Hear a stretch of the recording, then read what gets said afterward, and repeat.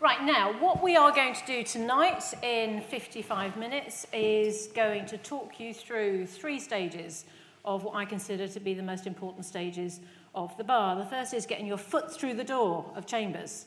The second is how to make a career once you're in. And the third is, what do we aspire to when we are barristers? Who are the greats that really, to me, advocate in the way in which I would dream of so doing? Now, the first is my usual. It's a health check. It's a caveat. It's a warning. I am a trial lawyer, all right? I come to life in court. I thrive on cross-examination. I love the adrenaline surge. I am a legal aid practitioner through and through, and you cut my veins, you'll find the government's money pouring out of it into the vacant world that has existed in legal aid since LASPO. That means I don't know anything about what it's like to be a barrister in shipping or trusts or conveyancing or having a paper practice. So everything I have to say to you tonight is based on my world, which is a courtroom trial world in the field of common law based on family and crime. Okay? So no tricky questions at the end about what happens in terms of death and divorce. So what are we going to do? Right. The first thing you're going to be talked about is getting a foot in the door. It says what it says on the tin. So I'm going to go through these in a little bit of detail, but I am not going to go through these in the type of detail that you might want if you're seriously thinking about putting your application in now, in which case you're too late, you've missed it this year.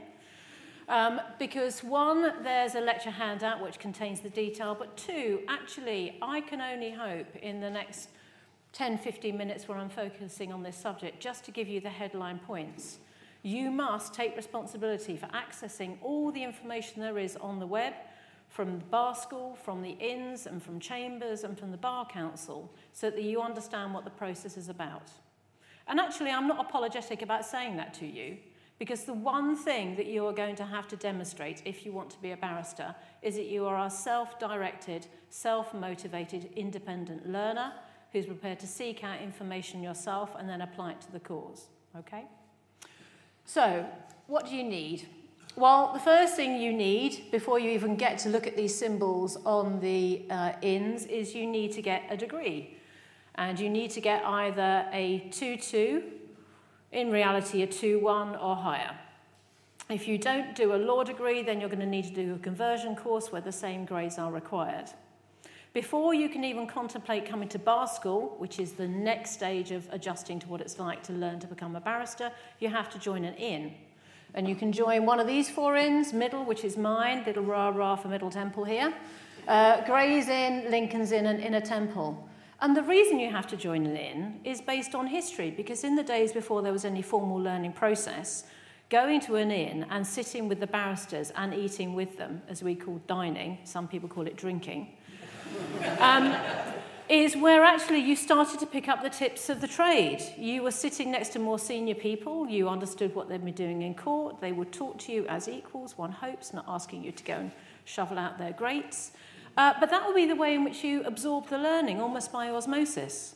And that relationship of training and support continues to this day, because the inns now are a massive resource for learning and support and mentoring and also money. But before you get anywhere near to thinking if you're going to take that money up, you must apply to join. What do you do next? Well, you recognise when you're choosing an inn, you are choosing an inn for life. So you look at it not just in terms of what scholarships it offers, but you look at it in terms of, are you going to be supported there? Do they have people like you there? Do they have an LGBTQ group? Do they have a BAME group? Do they have the type of ethos which is going to embrace you and support you when you hit the buffers, as you surely will, because none of us have a straightforward route to the bar? Do they have a type of policy which means when you're really having difficulties, you can be allocated a mentor to try to guide you the way through? And then look at the scholarships to see if you stand a chance of applying. But choose your inn carefully, because once you choose one, that's it for life, and you can't apply for scholarships to more than one inn.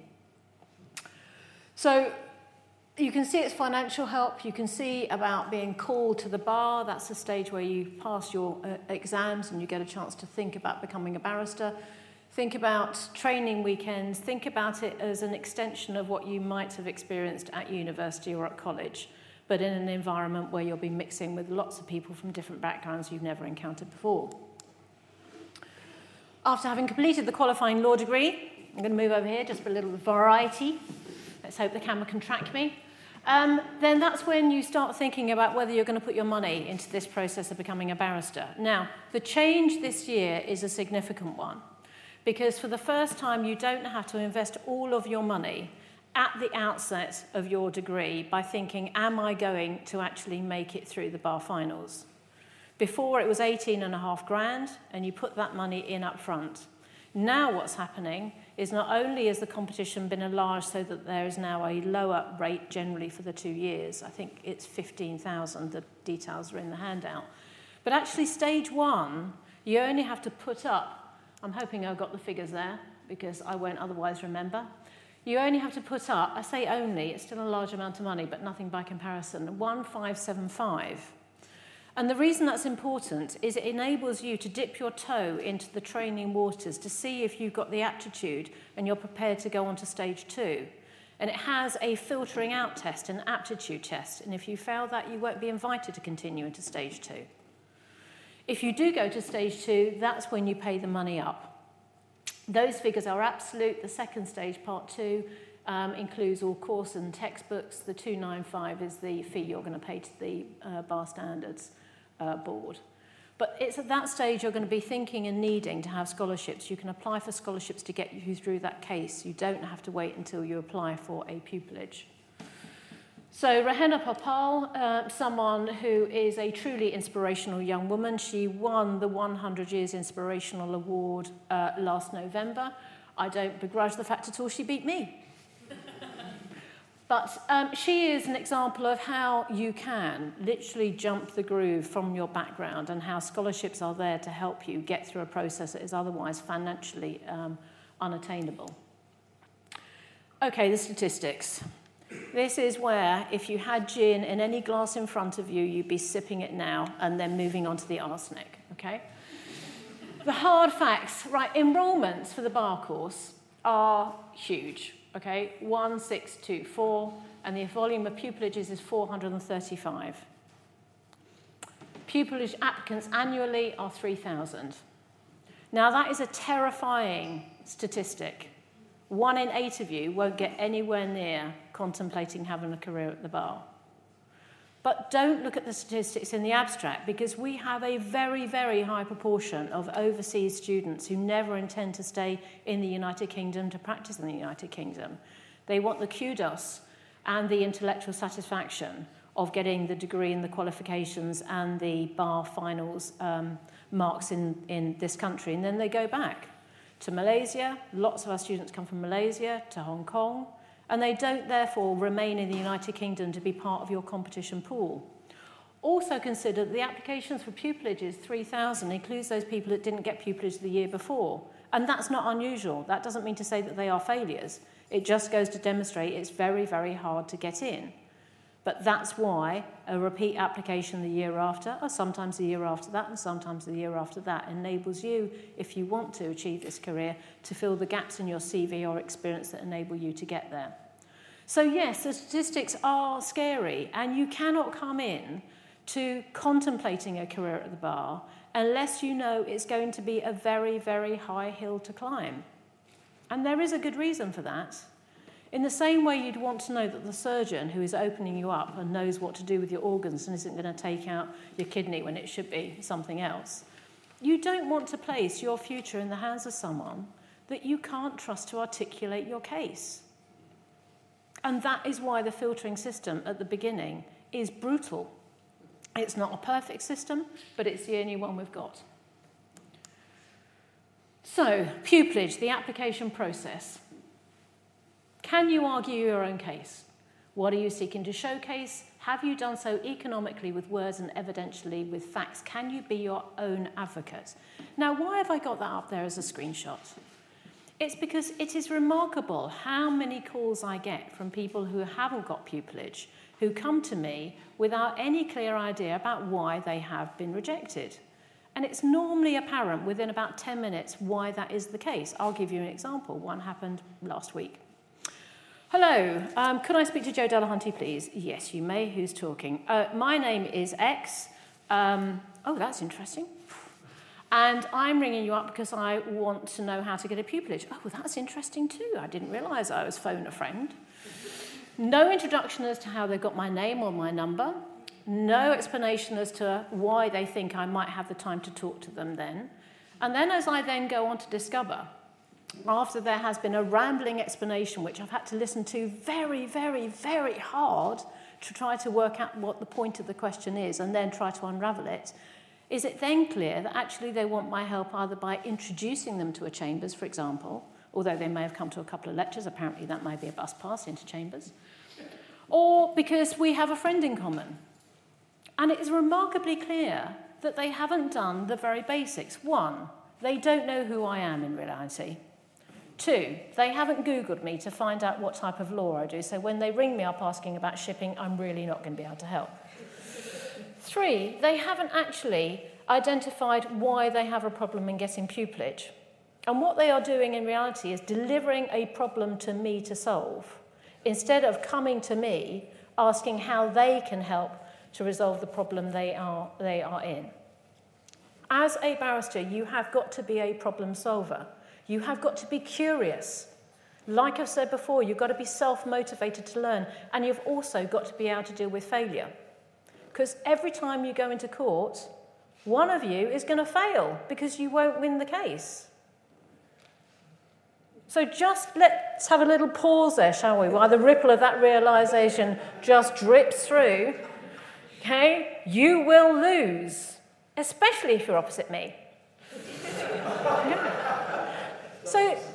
So the point is that when you are applying to the bar, you have to understand it's an incredibly competitive business against very able people who will want the same things as you and will have the same skills that they are trying to deploy as you. And what is going to be your special skill set? What are you going to demonstrate?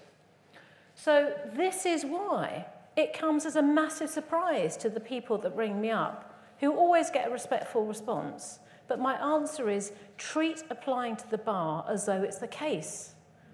You are the client. What's the case? What are you advocating for? Where are the weak points? Identify your weak points and make sure they are not so weak. Buff up your strong points. This is the first case you are going to argue, and it cannot have a more important subject because it's you and your future. That's what you need to be doing every time you think about this application process. Now, there is this absolutely remarkable website. There are many on there, but I've singled this out both on this shot and also in the notes because it is written by the two stages of professionals you want to hear from at the bar. The first is a successful pupil. The second is a very senior silk. The pupil took castings from everyone else that was going through the application in her year, I think it was 2018, and ended up generously sharing all of the knowledge she had gained about how to prepare for a pupillage interview with the world. That illustrates the very best there is at the bar, which is of being generous with knowledge. And it's moderated and also checked by a senior silk as well as other people. It is the go-to resource. It's one of many. If you're not on Twitter, you need to be, because as I say, Twitter is full of very, very able senior silks and groups who are there to try to answer your questions about what it's really like at the bar, because there is a genuine intention to make it more inclusive. So in my intention to make it more inclusive, let's move on to the pupillage application forms. When you are thinking about an application form, you need to think about it as your first written advocacy test. I am not interested, if I read your form, in the fact that age 8, you watched Silks on TV and you wanted to be Meghan Markle. That's really not going to help me. It's not going to help me that you really admire Brenda Hale. We all do. I am not interested in who you admire. What I am interested in is what have you done as a result of your motivation to come to the bar? What have you done to achieve an outcome for someone or something or some organisation as a result of you putting into practice why you want to come to the bar? So there is no point wasting valuable words in any application form or letter asking for a mini pupillage, for example, which says, I've wanted to be a barrister since the age of 8. I want to make a difference and change the world and help people. That is not going to help. It crops up time and time again in many forms. What we want to know is, what situation have you encountered which you have felt was unjust? What have you done as a result? What was the outcome? Situation, action, outcome. That's exactly what we try to do at the bar. That's what you should be thinking of in terms of your application form. And what's more, think ahead. This should have a big Nina sign around it. Because it's really hard when you're completing a form to think back over the previous year, 2 years, 5 years about what situations you've been in. If you are going to be a barrister, you need to plot and plan, and then you need to plot and plan for yourself. So start thinking now, before you're anywhere near the stage of applying, what you are doing on a day-by-day basis, which means it could be, in a few years' time, the type of thing you work up into an example. Keep a running notebook on your iPhone, on your iPad, or even old-fashionedly with a pen and paper, not quite a quill. It will seriously help, because you'll be comparing examples, looking at them, refining them as you go along. So what does it take to get a pupillage? Now, this is an illustration about why I think this website is so amazing. It is witty, it is erudite, it is hard-hitting, it is focused, and it is awesome. And this is taken in its bulk from it. Because what's really annoying to those people who do get pupillage and are at the bar is to be told, oh, well, you were just lucky. Luck comes into it, but not after there's been a hard amount of graft gone into your application. So it starts with your CV. It starts with having an excellent application form.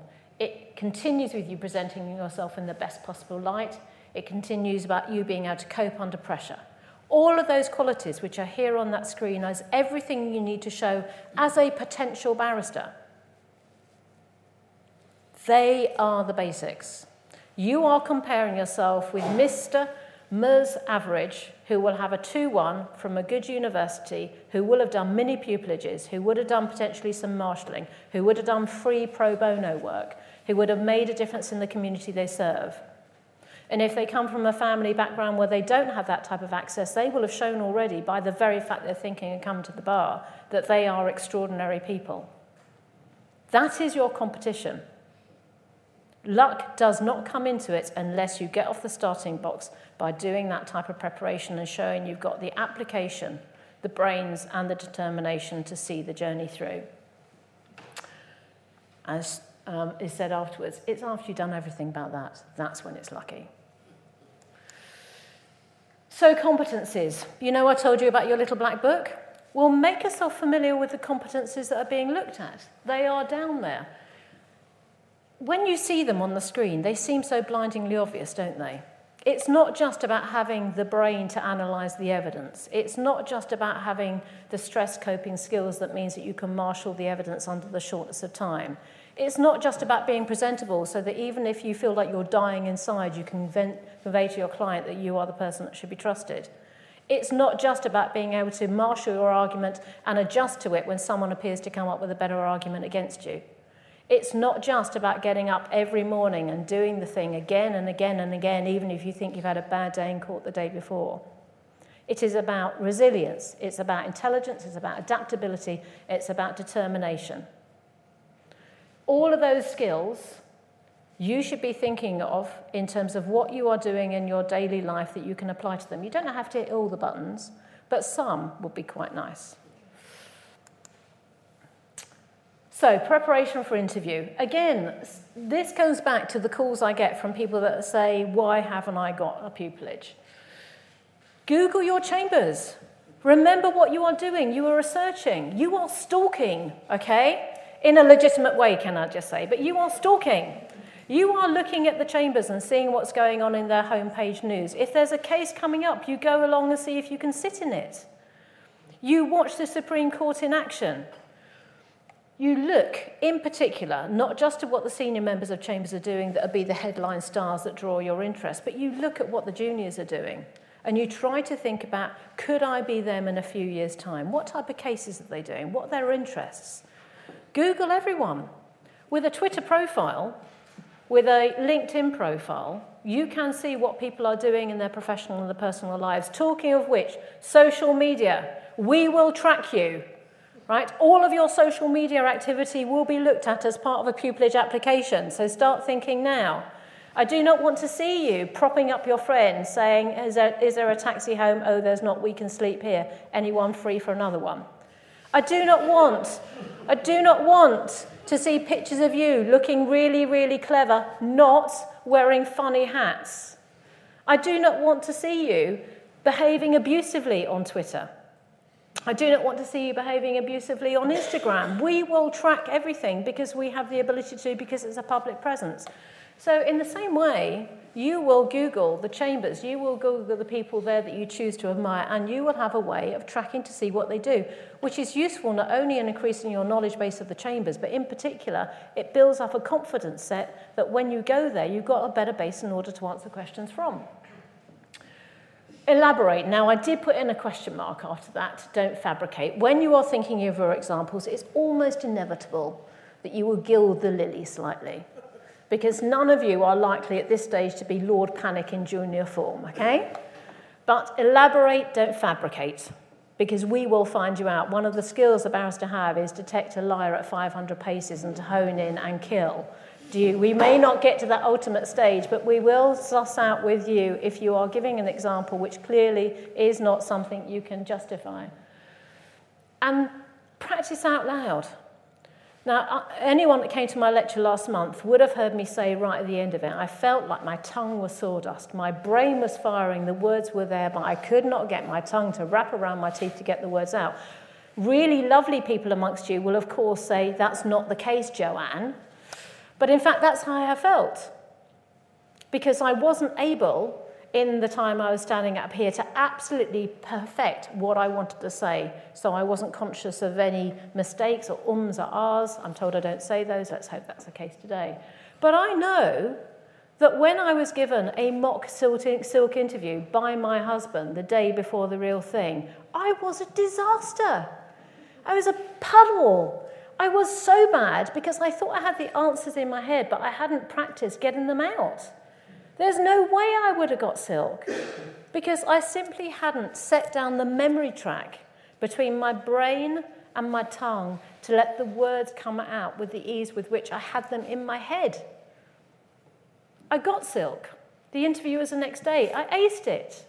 I would not have done the day before. I was humiliated. I went to bed in a state of, as I say, a puddle. You should not wait until that stage before you practice, because if you practice now, you might get to the stage of being silk. Say your answers out loud. Failure. Okay, failure, like I've said, is something you're going to have to get used to, and you will be rejected for pupillage. Very few people get pupillage on their first application. There may be reasons for it. I'd like to think I can give you some in this, and the websites will give you others. But sometimes, in fact, we just don't spot your potential. Doesn't mean to say you're not going to be brilliant at this career in your next application or in another career if you choose to move, but failure is something you are just going to have to suck up. Mortifying, humiliating, painful as it is, because it will be part of your working life. And for every failure, the next day there may be a success for you to grab onto, and then you will forget everything that went before. So, stage 2. Here you are, you've got your foot in the door, you've got your wig, you've got your gown on, you're feeling very, very puck up. I am now just going to give you a few headlines about what worked for me in terms of building up my career. And I would like to think it started with my upbringing, which was based on the fact that you should be respectful to other people and polite, because you never know when you're going to need them, and you don't know what's happened in their day. When you walk into court, make sure that you don't make assumptions about who you're working with. Your legal executive may be the very person who next year is going to be the pupil, who's going to get in. Make sure that everyone in the chambers knows that you were really rude and horrible to them in court. Be polite, be respectful. Remember what it's like not to know what the rules of the game are. Don't assume that the legal executive or the solicitor on the other side has no relevance to you, because I got my career carved out by being instructed by people who've been opposite me and saw me perform in court. Your audience is not just the judge. It's your opposing solicitor and your opposing counsel. Be really polite and respectful to the clerk and the usher. They are the judge's eyes and ears. Everything that goes on outside of the court will come in through the judge, through those two people. But it's a two-way street. As anyone who knows me well will say, my relationship with the ushers and the clerks has been a lifelong saving grace when I have needed help. To get on first, to get off first, to know if the judge has read the papers, to know if the judge is in a bad mood, and just sometimes to slip a little bit of detail in about the case that I know is going to go back to the judge. Treat people with respect and you will have it returned to you in 100-fold, and make sure it's a lifelong relationship you're going to have. Be there first. Being there first. My way of operating to those juniors I've had has been described as being the spider in the web. I love getting to court early, because I will try to make sure I get the conference room that's right next to the court. One, that means I get to the clerk and the usher first. Secondly, I get to see people arriving. I get to see the dynamics between people. Who's coming with whom and in what way. But most importantly, I get the chance to pick off my opponents, to have a little word in their ear about a particular point before they've properly thought about it, and in particular before they've spoken to anyone else about it. It is much easier to get an agreement or to narrow down the issues in dispute if you've done your work outside court, rather than waiting until the whole mass of the evidence against you has coalesced in a big negative no, because everyone's realised you really do have a problematic case. Pick it apart before you have to confront it. It's not rocket science. It is extraordinary how many people don't do it. You are on show. Treat your clients with respect and recognise you are in a public place. That means explain to your client in advance that you won't be by their side all the time and you will be going to talk to your opponents. It doesn't mean to say that you are ignoring them. It doesn't mean to say that you're cozying up with the opponent. Be particularly careful when you start laughing, as you will do, because we have to have gallows humour in our business. Explain to your client and your solicitor in advance that if you are laughing, it's not about them. Remember, the people you have coming to you are desperate and in need. They do not have friends. They are not used to seeing friends dressed in suits. And if they see people in suits laughing, they are going to feel as though they're out of the fold. So you explain to them what you're doing. Be careful about things like screensavers. It's incredibly, incredibly insensitive in crime or family to have screensavers of your children up when you might be fighting a case involving children. Remember that everything you do and say and show is meant to reveal that you are the professional person in whom people can trust. So carving out a career at the bar, outside court, a reputation. It takes you years to build up a reputation and just one case to lose it. Don't take your temper into court. I can tell you from sitting as a judge, there is nothing more irritating than seeing squabbles played out by the advocates in front of you. It's irritating. It shows a lack of control. If you have an issue, you take it outside court. And actually, if you bring your temper into that environment, and Lord knows with the amount of stress that's understandable, there is nothing better to do than simply to apologise and to move on. Because we remember. When you're in court, treat your opponent with the respect they deserve. Some may not appear to deserve any. Some may deserve a lot, but you treat everyone equally. I will not forget a barrister who crosses me. Not only will I not forget you, but when I'm asked to recommend barristers, you not only won't be on that list, but you'll be very definitely on a list not to be used. Do not ever cross my juniors. If you are my junior and someone has been rude or impolite to you, there will be the wrath of Delahunty coming upon you, and you will know what hit you. We are a team, all right? Treat people with respect. If you commit to doing something, for example, drafting an order or doing a document for someone in chambers, and it becomes obvious to you you can't do it, do not leave it until the last minute to say sorry, because what you're doing there is dumping a problem on someone, because someone else has to pick up the pieces. If you're in court and you're committed to doing something, as I always say to my team, if we can't make a direction timetable in the order, you will say so in advance with a reason. You will not be so disrespectful that it passes and then you say, oops, I'm sorry, or you hope no one will notice, because they will. Remember your role. You are not a social worker. You are not a police officer. You are not the doctor, you're not the solicitor. You are the barrister, which means that you do not allow yourself to become over-familiar and over-commit. Your body language has to be respectful. If there's going to be any hugging or kissing, it's not going to be you that's starting it. Remember how you are presenting yourself at all times. So outside court, in chambers, you ask for practice meetings. You go in with an agenda which you've discussed in advance, and you tell the chambers clerk in advance what you want to get out of it, and you set a plan. Now, I don't think I've had practice meetings in the course of my career since 1986, because I've always been a bit of a solo operator, but I'm told they're very helpful. What I do know is the clerks are the people who keep your career moving, and if they're not keeping your career moving, then, as I shall say later, it's time to jump ship. Out-of-court networking, I've got down here social media. I have to confess, I've got no idea how LinkedIn works. I've got a profile on it. I post things. I don't know who these hundreds of people are that keep on asking to link with me. I keep on being terrified that someone like Jeffrey Archer is going to come along. I'll say yes, click on a link, and then he'll be had up for defamation. And all of a sudden, I'll be dragged into something because I've said yes to being their friend. I do not know how it works, but apparently you do because you are young. Do not think of asking everyone to be your LinkedIn friend, because you will not get acceptances for the very reason I've said. There is a reason why LinkedIn is meant to have a connection system, and it's not simply, I've asked you, so therefore, yes is the answer. Social media, I've talked about on Facebook. All of it will be plumbed to see how you're operating. Where else do you want to be going? If you are going to use these mediums for you, then decide which ones are for you. I use Twitter for me in my personal life. I have a private Facebook posting and I have a private Instagram posting. But Twitter is my public forum, and I am very careful what I post on it. I may be outspoken. I think we should be if we have a cause to argue. But it will not be something personal about me. It won't be saying what I've done the night before. I try really hard not to like on pictures of dogs, but I'm somewhat losing the line on pictures of crows because I do think they're remarkable people, but that's almost as personal as it will get. But think what your medium is and then use it for that purpose as a platform, because if you use it constructively, it can be a really good way of showcasing your talents to the world. And then when you're thinking about where else to go, public duties. Now, I put this word in brackets.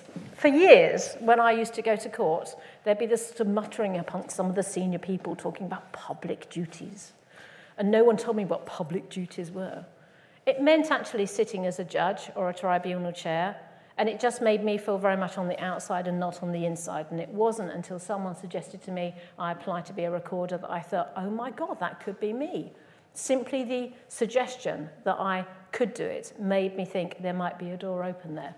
So if you want to push your career forward, then think about applying for a recorder or a tribunal chair or a DDJ, because to get to see what it's like to have barristers and solicitors in front of you, to see their mistakes and to have to deal with them makes you a far better advocate, I can tell you.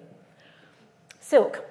A stepping stone. Silk is where you want to be if you are going to be driving your career onwards and upwards. Because in Silk, you get the work you really thought you might aspire to doing. You get the hard cases. You get the cases on law. You get the cases on facts where there is no other option but for you to try to turn the case around. Silk is something that the majority of barristers would like to aspire to at the beginning of their career. They may not want it later on. Their aspirations may change. But when we think of really, really superb advocates that we would want to either emulate or have act for us, then we are talking about Silks, because they offer the mark of excellence and individuality. So, carving out a career in court. What is that? It's not pink. I couldn't quite highlight it in terms. I am staggered. How many people do not think of their case as their opponent does? They simply pick up the papers and prep it on the basis of the instructions they are given. The only way you win a case is by looking at your case as an attack. Where are the weak points? What would I do if I was opposite this? Where would I spot the gaps? Because your strong points, you just need to burnish and give it a little bit of protection. But your weak points are the ones you need to work on. You have to cotton wool them. You have to work out how to grab the points, and before it becomes one against you, you've already identified a way in which you can minimize its significance. Don't hope no one will notice, because someone will, and you really don't want it to be the judge, even if your opponent hasn't spotted it. And that is a bit of a high-risk strategy. So make sure you look at your case with the absolute critical eye, and you are prepared to be devastating about how bad it is. Because if you are, you may find some glimmers of light that then you can open up. Prepare your case. Do not limit it to the papers. You are employed to be a self-independent thinker and learner. You have the World Wide Web at your disposal. I have won many a case by going online and identifying research articles that come from Australia or America and using them and deploying them against the expert in the witness box. I am perfectly happy researching research articles because I know I need that to level the base between me and the expert. Equally, Google to see what people have been up to in their private life, if they are the witnesses in your case. What have they been posting? You dig. You are the private investigator that has to have the papers and then the outcome in court. Remember, you are part of a team. You do not go into any case alone. You're unlikely to be doing direct access, which means it's just you and the client. You are likely to have someone there working with you, whether it's a solicitor or whether it's a colleague, and it's most definitely the client. And you need to think of the client as part of the team because your case is only as good as the reliability of the information you get from your client, which means you need to be prepared to tackle your client head on. This is not the time to pussyfoot around the case. The poor barristers are the ones that promise something to the client that they really don't have a clear idea they're going to get. That is a foolish mistake to make. What you have to do is test your case out with your clients. You do not want the most devastating cross-examination of a client to happen in court by your opponent.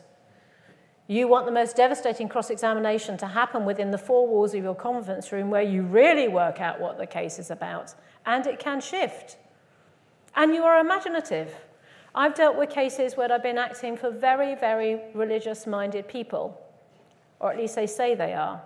And if I'm dealing with a dead baby and I want to know what's going on, and I ask them whether they're prepared to tell the truth in court on what taking the oath means, and whether or not it means a difference if they swear on the Bible in front of me as opposed to where they swear on the Bible in front of the judge, I will get a Bible out, and I will make them swear on it.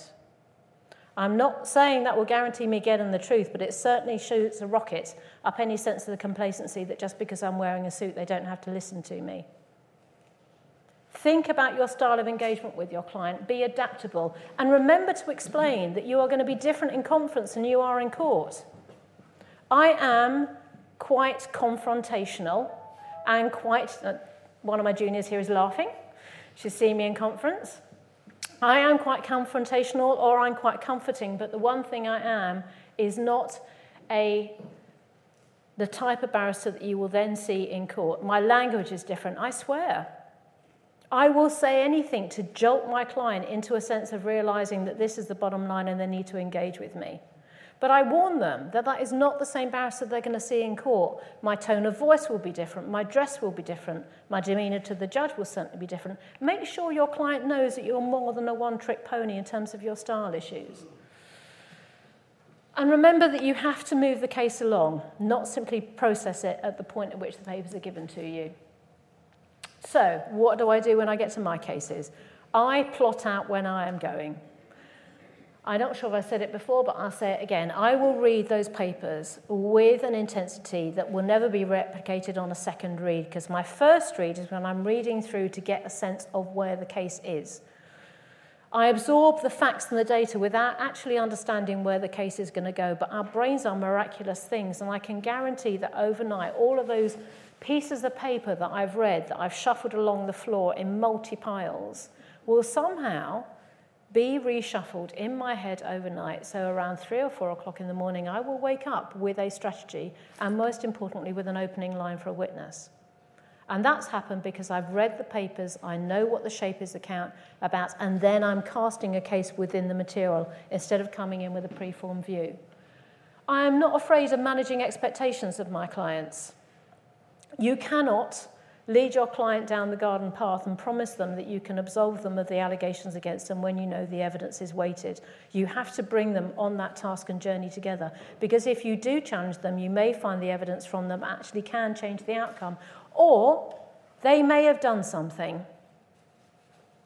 And if they've done something, it's better for them to tell you. It's not for you to make assumptions. It's better for you to know now, so then you get the benefits of therefore effectively taking into court the mitigation rather than the defence, because even that change can change the outcome entirely. Be adaptable. Don't underestimate the judge. Questions have to be able to be tailored to the evidence. I cannot believe the number of advocates that I see who've got scripts written out. Question, question, question, question. Do they not realise that in a question, question, question, there's a witness going answer, answer, answer, who doesn't know what your question, question, question script is? So what happens if the witness doesn't give the answer you've carefully predicted for them? You go nowhere because you cannot adapt. What I do, if it's of any help at all to you, is I read the papers and I flag them up under issues. So that it doesn't matter what witness is in the box, I've got my issue set up, which I know I'm going to tackle with the witness, and then I've got my evidential references on the right, and everything is at a glance. Because the one thing I don't want to do when I'm on my feet is have to spend time flipping around pages and pages trying to find out where I am. I'm not using notes now. These are effectively my issue headings. If I was over here by this lectern, standing behind a lectern that's made for an average 5'8" man, may I say, not a 5'1" woman, then you have the notes here, and I'd be looking down at them, and I'm not looking at you. Who am I trying to convince? I'm trying to convince that there is a reason to be at the bar by looking at you and by engaging with the camera. Hello, web. It doesn't do me any good if I'm sitting and standing looking at a piece of black and white, because you may as well leave the conference hall, go and pick the paper, and then go and read it in the pub, but please don't do that just yet. So you have to have a way of being the grasshopper that's able to leap a leap from a blade of grass to the other in order to get to your outcome and to adjust your questions to the answers you are being given. Going forward, listen and learn. I listen and learn from my opponents all the time, sometimes for good, sometimes for bad. We are never too old to think that that's a really good line, or, oh my God, that was one question too many. If you are young or in a junior practice at the bar, do not think that you are not worthy to ask a question of any one of us. If we are barristers to the core and you ask us a question, we will want to answer it, admittedly when we have the time to do so, but generosity of information and knowledge is the hallmark of a good barrister. If you don't get a response, they're not particularly good, quite frankly. But that is what being a barrister is. It's about sharing knowledge. Be ambitious, you go to the extra mile. Are you prepared to be the pupil again? I've spoken at previous courses about the Keble Advocacy course. It's where it's established for established practitioners, 2 words of established there, not happy with that sentence, may I say. And you go along and you will be taught by silks, you'll be given advocacy tips, and you'll do mock trials. Are you prepared to put yourself through that process? Because sometimes you need to do that. If you are not going to be led by a silk, and that happens quite rarely, and that is the first time in which you can really see how some of the stellar people operate, and it really ups your game. Then you need to think about another way in which you're going to challenge yourself, because we can't afford to stagnate at the bar because we are competitive and we are self-employed. If we don't get the work, we don't earn the money, and we can't stay. There is no safety support network for a barrister. So you have to fight to remain at the top. And what about the cost of success? I have spoken at a previous lecture, I think it was June 2019, that the cost of this drive to win, the cost of this drive to succeed, can be immense. We work hours that are too long. We don't see enough of our family. We are not good at taking care of ourselves. Work comes first. That is changing, but it can only change if we have people that come from a generation which understand that there is an off button, who come along and make sure that we behave better in order to encourage the next generation to do better than we have on a work-life balance. So I'm not going to do a downer in this session about talking to you about what the problems are, because I sincerely hope that by the time you come to the bar, we would have done better about dealing with them, or you're going to be better about calling them out. But there is a cost to being a competitive, driven individual. And that is what you need to think about when you think about whether you're going to succeed amongst us. What happens when it really just isn't working? Well, you've got a number of options. You can move chambers. You can take a cue from someone that sees potential in you, who shakes you out your sense of fear or complacency or inertia and says, you must move. Now, that's not an unrealistic thing to do. I am quite happy to explain to anyone that asks that I left one chambers to another, not because I was unhappy, but because I wanted to remake myself. I wanted to go into a chambers to effectively cast myself in the best bits of my personality and my practice. And I wanted the challenge of going to that chamber to say, this is what I want to be and this is what I want to do without any baggage, and then having the responsibility to deliver it. Moving chambers does not mean that you are rejecting what's gone before. It means that you are looking around and deciding to make positive changes. You have control of your career. You are self-employed. So move chambers. Being a barrister means that you've got transferable skills. That applies in two ways. The first thing is you can actually jump the groove. I came to the bar to be a human rights employment barrister. I was not a very good human rights barrister because I didn't get the work. I was not a very good civil barrister because, in fact, I really don't enjoy paperwork. I came into the law to make a difference, and making a difference for me means going into court and changing it second by second, minute by minute, witness by witness. I am not a paper practitioner. But I became a very, very, very good child protection barrister in an area where I would never have contemplated having a career and carving it out, because I jumped from one type of specialism to another and found my feet. That's what you can do.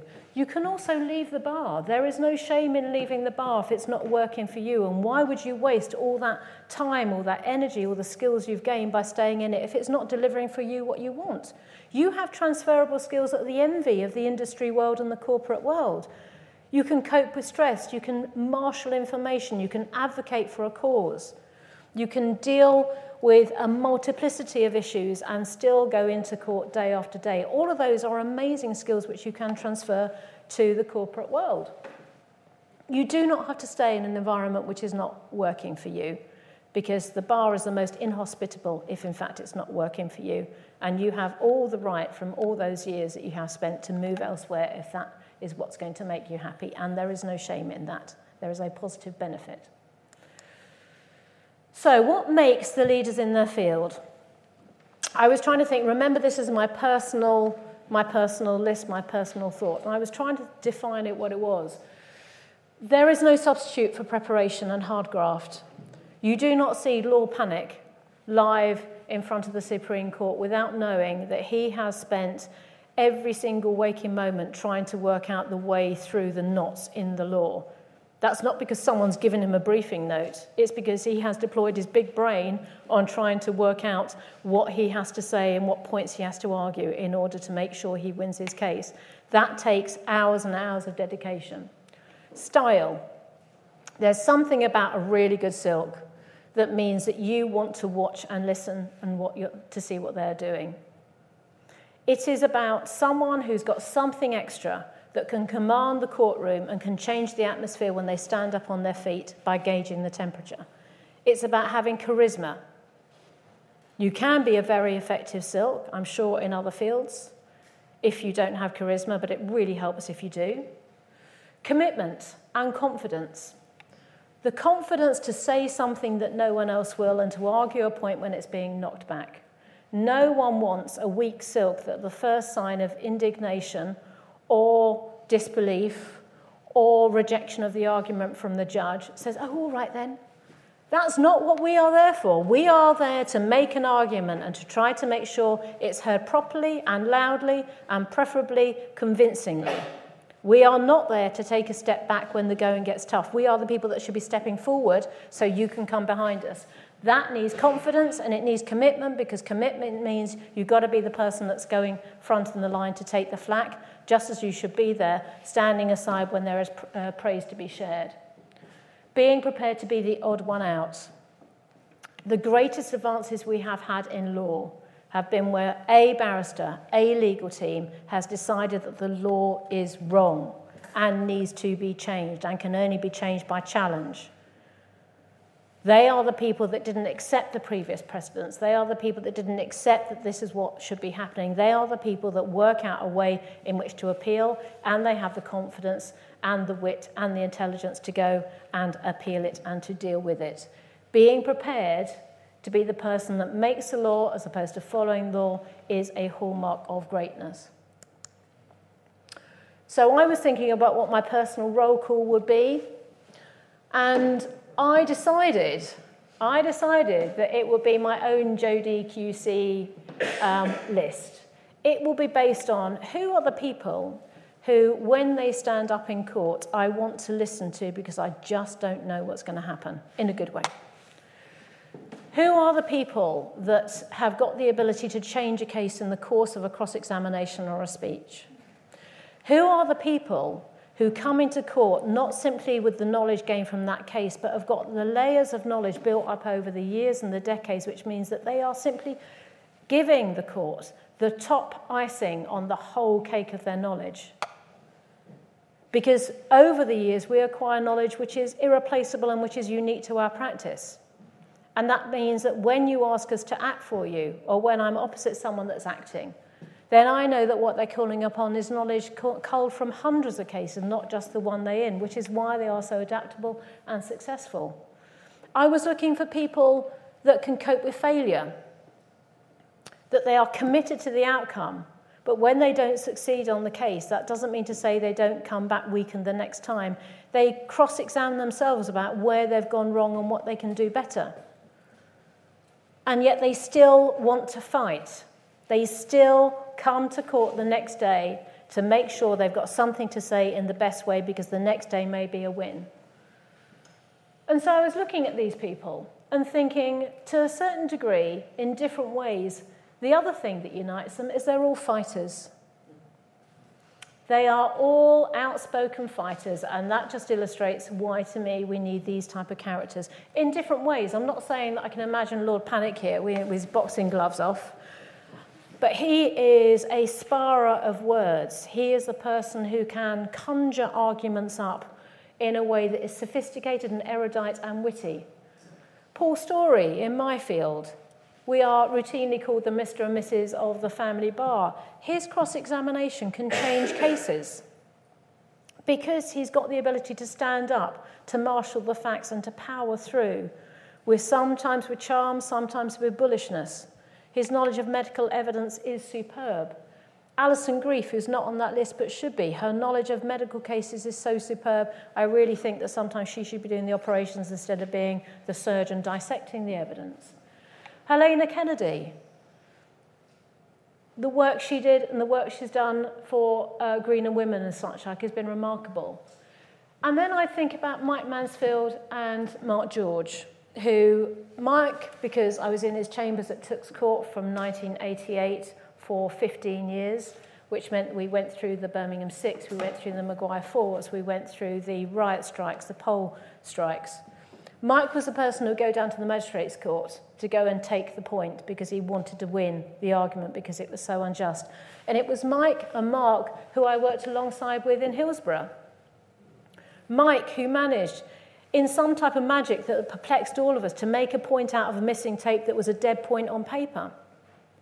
And Mark, whose work you'll see, he's the person who's still down there, making sure he's arguing the cases that need to be argued. Check him on Twitter, because only this week he talked about being able to have a not guilty verdict returned for a juvenile who was facing a charge for attempted murder, and just reflected on what difference that makes for that boy leaving court with his girlfriend and going back to his home. That's a life-changing moment. And then Karen Monaghan, a supreme role model, one of the few women who's consistently in the Supreme Court, and she hasn't got there save by charisma, dedication, and ability to fight. So these are, I think, some of my icons. And why are they? Why do we want to be a barrister? Okay? Why do we want to be it? Now go back to what I said. That you might say, if you're coming, I want to change the world. I've been inspired by? Well, I said it wasn't something to use in your pupillage application form, but to be frank, there's always that voice inside us. We can change history. We did that in Hillsborough with the support of the families. We can challenge decisions in Parliament that railroad through our democratic rights. We can change the law so that a woman who'd been imprisoned, having killed her husband, as we now know, under a long programme of coercive control, is able to be freed. We can change our understanding about medical science and what it means to be a young parent accused of brutally murdering your baby, when in fact that baby had rickets and vitamin D deficiency and the injuries were entirely benign.